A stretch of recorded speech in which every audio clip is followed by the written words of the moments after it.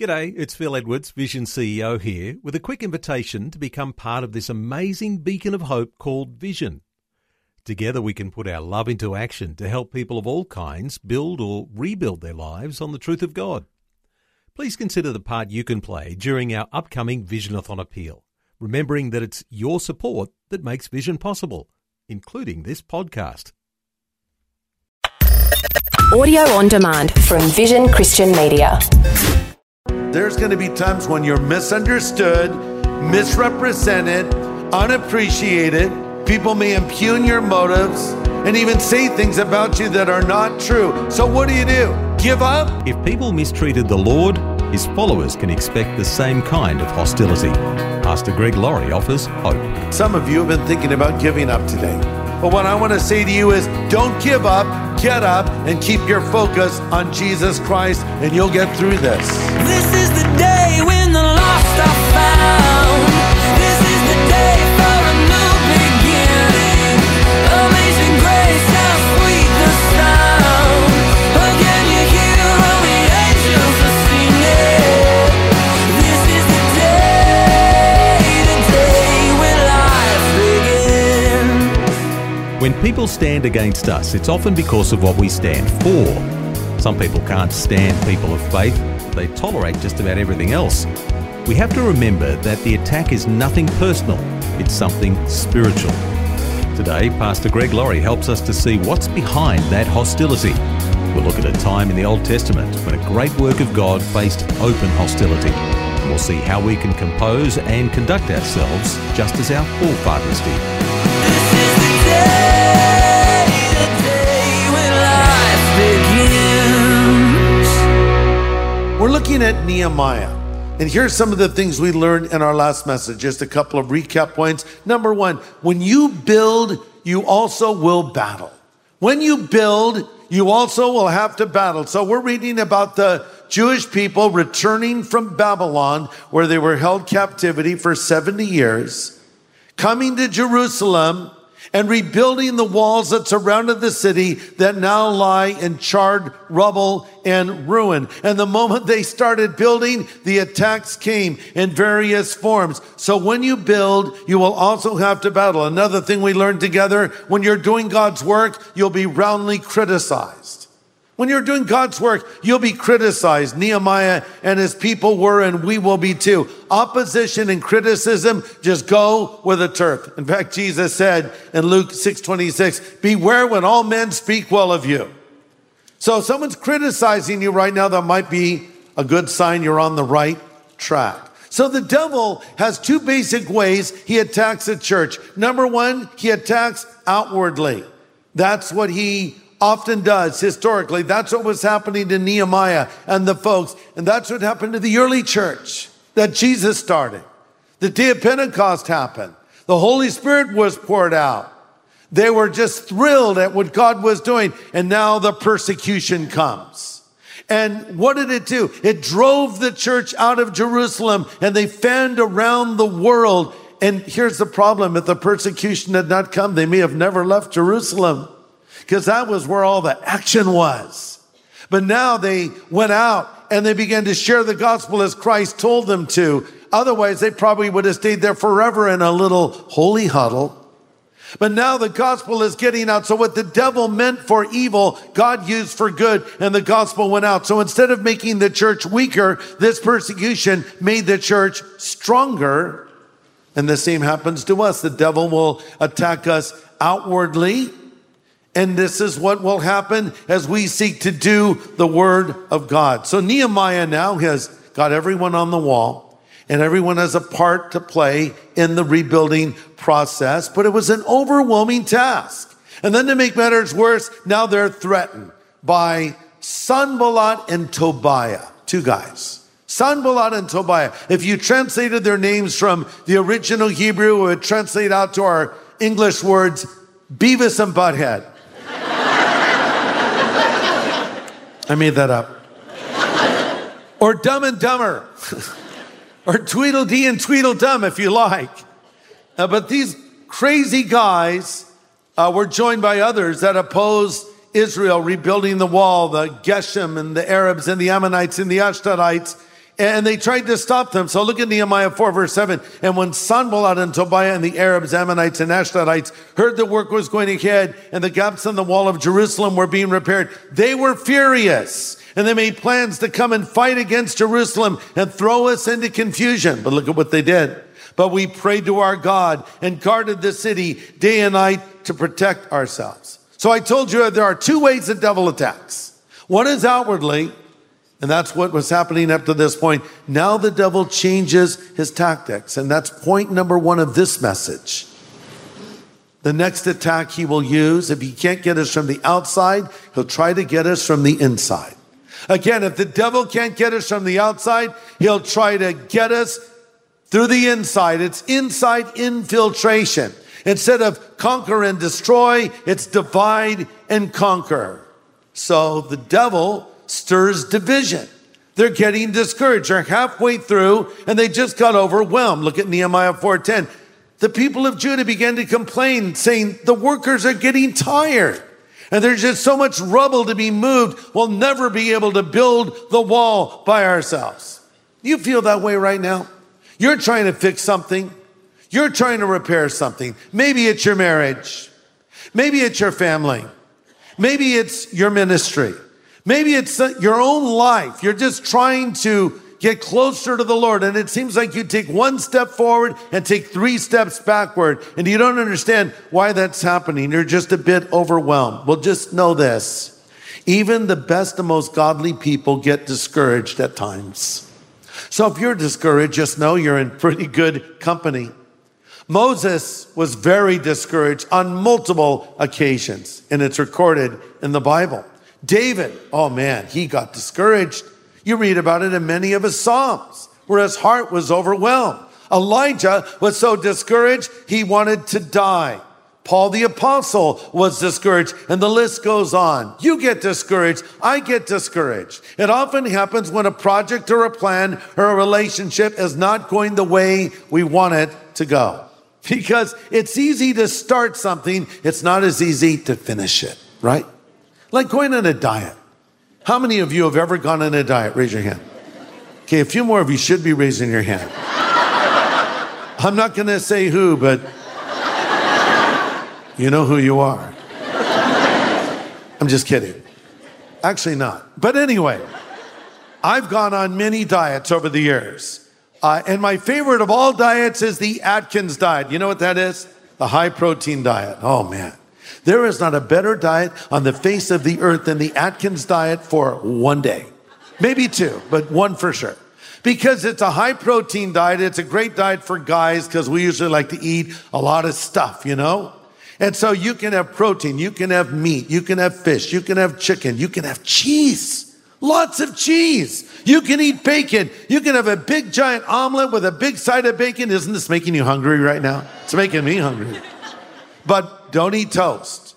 Don't eat starch. Don't eat carbs. So avoid potatoes and things like that. Well, here's the problem with the Atkins diet. If you go off of it and cheat a little, it isn't a weight loss diet. It becomes a weight gain diet. And I know this from experience. So it's great for a day or two, and then you start dreaming of bread and pizza and potatoes or anything else you can have. It's easy to start, not easy to stay on.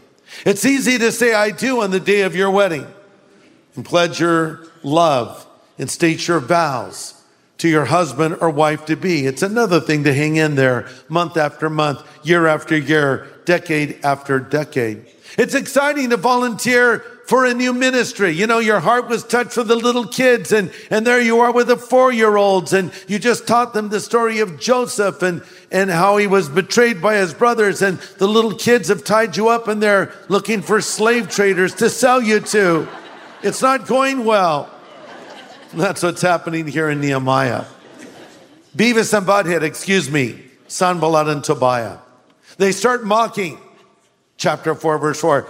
And I prayed, hear, O God, we're being mocked. May their scoffing fall back on their own heads, and may they themselves become captives in a foreign land. Do not ignore their guilt. Well, if you've just joined us, you're listening to A New Beginning with Pastor Greg Laurie. And today we're looking at Nehemiah chapter 4 in the Bible. Pastor Greg is bringing a message called how to handle discouragement. Let's continue. That brings me to my next point. When you're being discouraged, this is a big one now, don't miss it. When you're discouraged, put your eyes on the Lord. Put your eyes on the Lord. See, when we take our eyes off of the Lord, we will get discouraged because there's going to be times when you're misunderstood, misrepresented, unappreciated. People may impugn your motives and even say things about you that are not true. So what do? Give up? Well, if you want to do what the devil wants you to do, by all means, give up. The devil's two favorite words are give up. And some of you have been thinking about giving up today. Some of you are thinking about giving up on that marriage, giving up on that ministry. Some of you have even thought about giving up on your Christian faith because you've been disappointed by things that have come your way. But what I want to say to you is don't give up, get up, and keep your focus on Jesus Christ, and you'll get through this. What does Nehemiah tell them in Nehemiah 4:14? Don't be afraid of the enemy. Remember the Lord who is great and glorious. Remember the Lord, you guys. We're doing this for the Lord.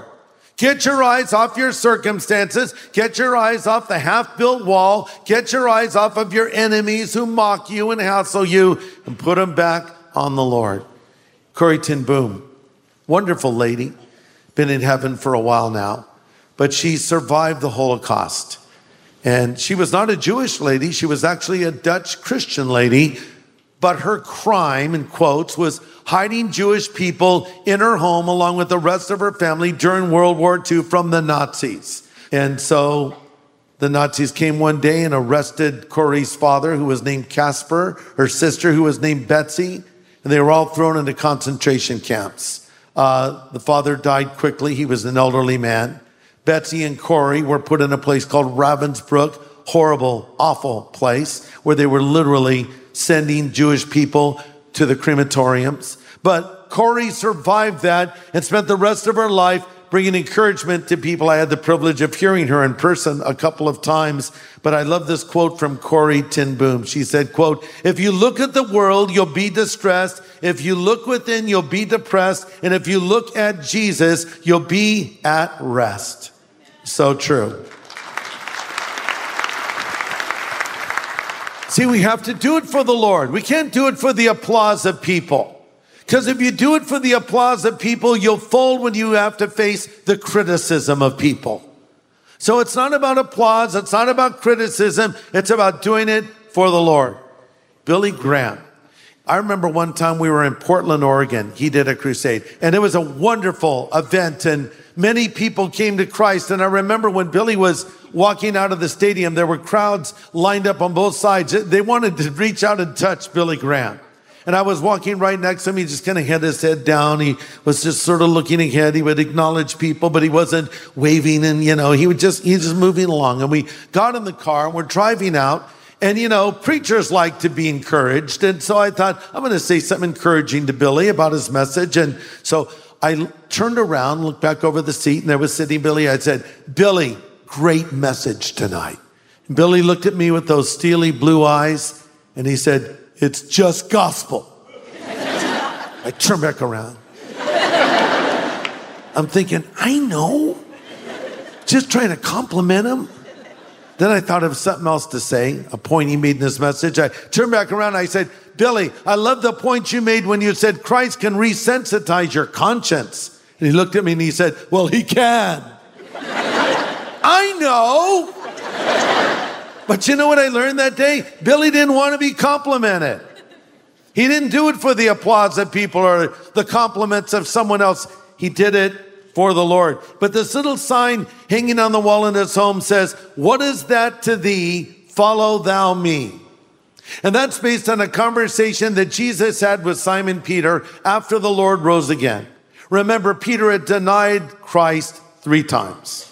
So they talked about it. Jesus said, "Do you love me? Feed my sheep." And then Jesus went on to say to Peter, in so many words, "You're going to die the death of a martyr." Well, Peter didn't like that.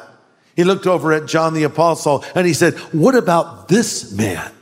And then Jesus said to Peter, "Hey, if I want him to remain until I return, what is that to you? follow me. Follow thou me. In other words, Peter's saying, well, that's not fair. It's like my grandkids.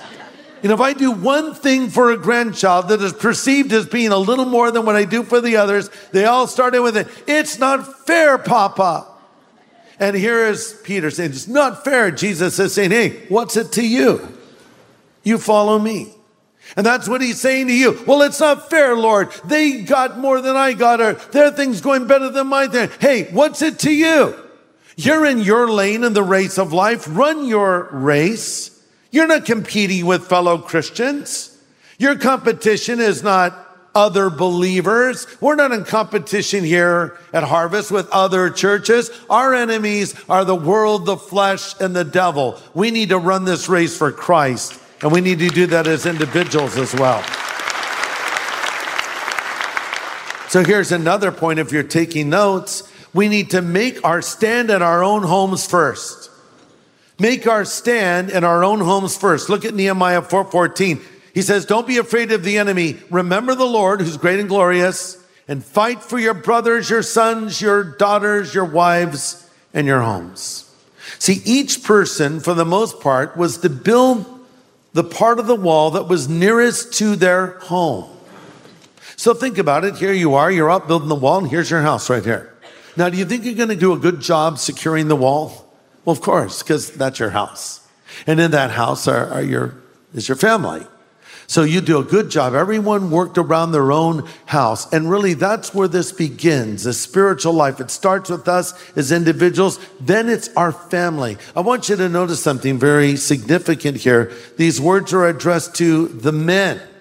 He says, remember your brothers, your sisters, your daughters, your wives, and your homes, and fight for them.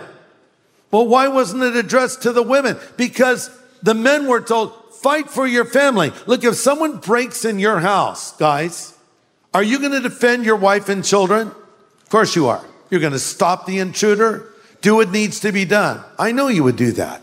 But what about spiritual attack against your wife? What about spiritual attack against your children? Will you be there as well? See, the idea here is that men need to be the spiritual leaders in their home. We need more men of God leading their families and setting an example. Stop being a slacker. Get up and lead. I know you'll lead in other areas. Lead in this area.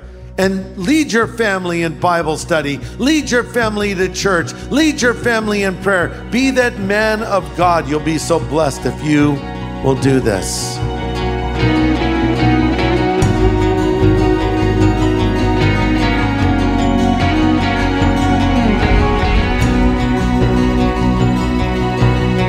Great encouragement today from Pastor Greg Laurie, the senior pastor at Harvest Christian Fellowship in Riverside, California. And he's been teaching from Nehemiah in the Bible. And he's got more to come from this study on Monday. It's called How to Handle Discouragement, something we all have to deal with. Learn about the rebuilding of the walls of Jerusalem when you join us again on Monday. In the meantime, can I encourage you to read the book of Nehemiah in the Old Testament over the weekend. We'll see you Monday.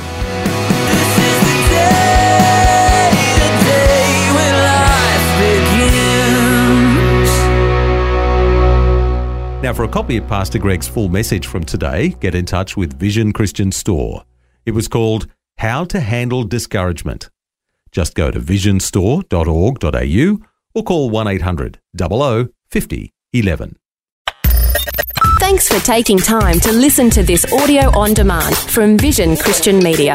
To find out more about us, go to vision.org.au.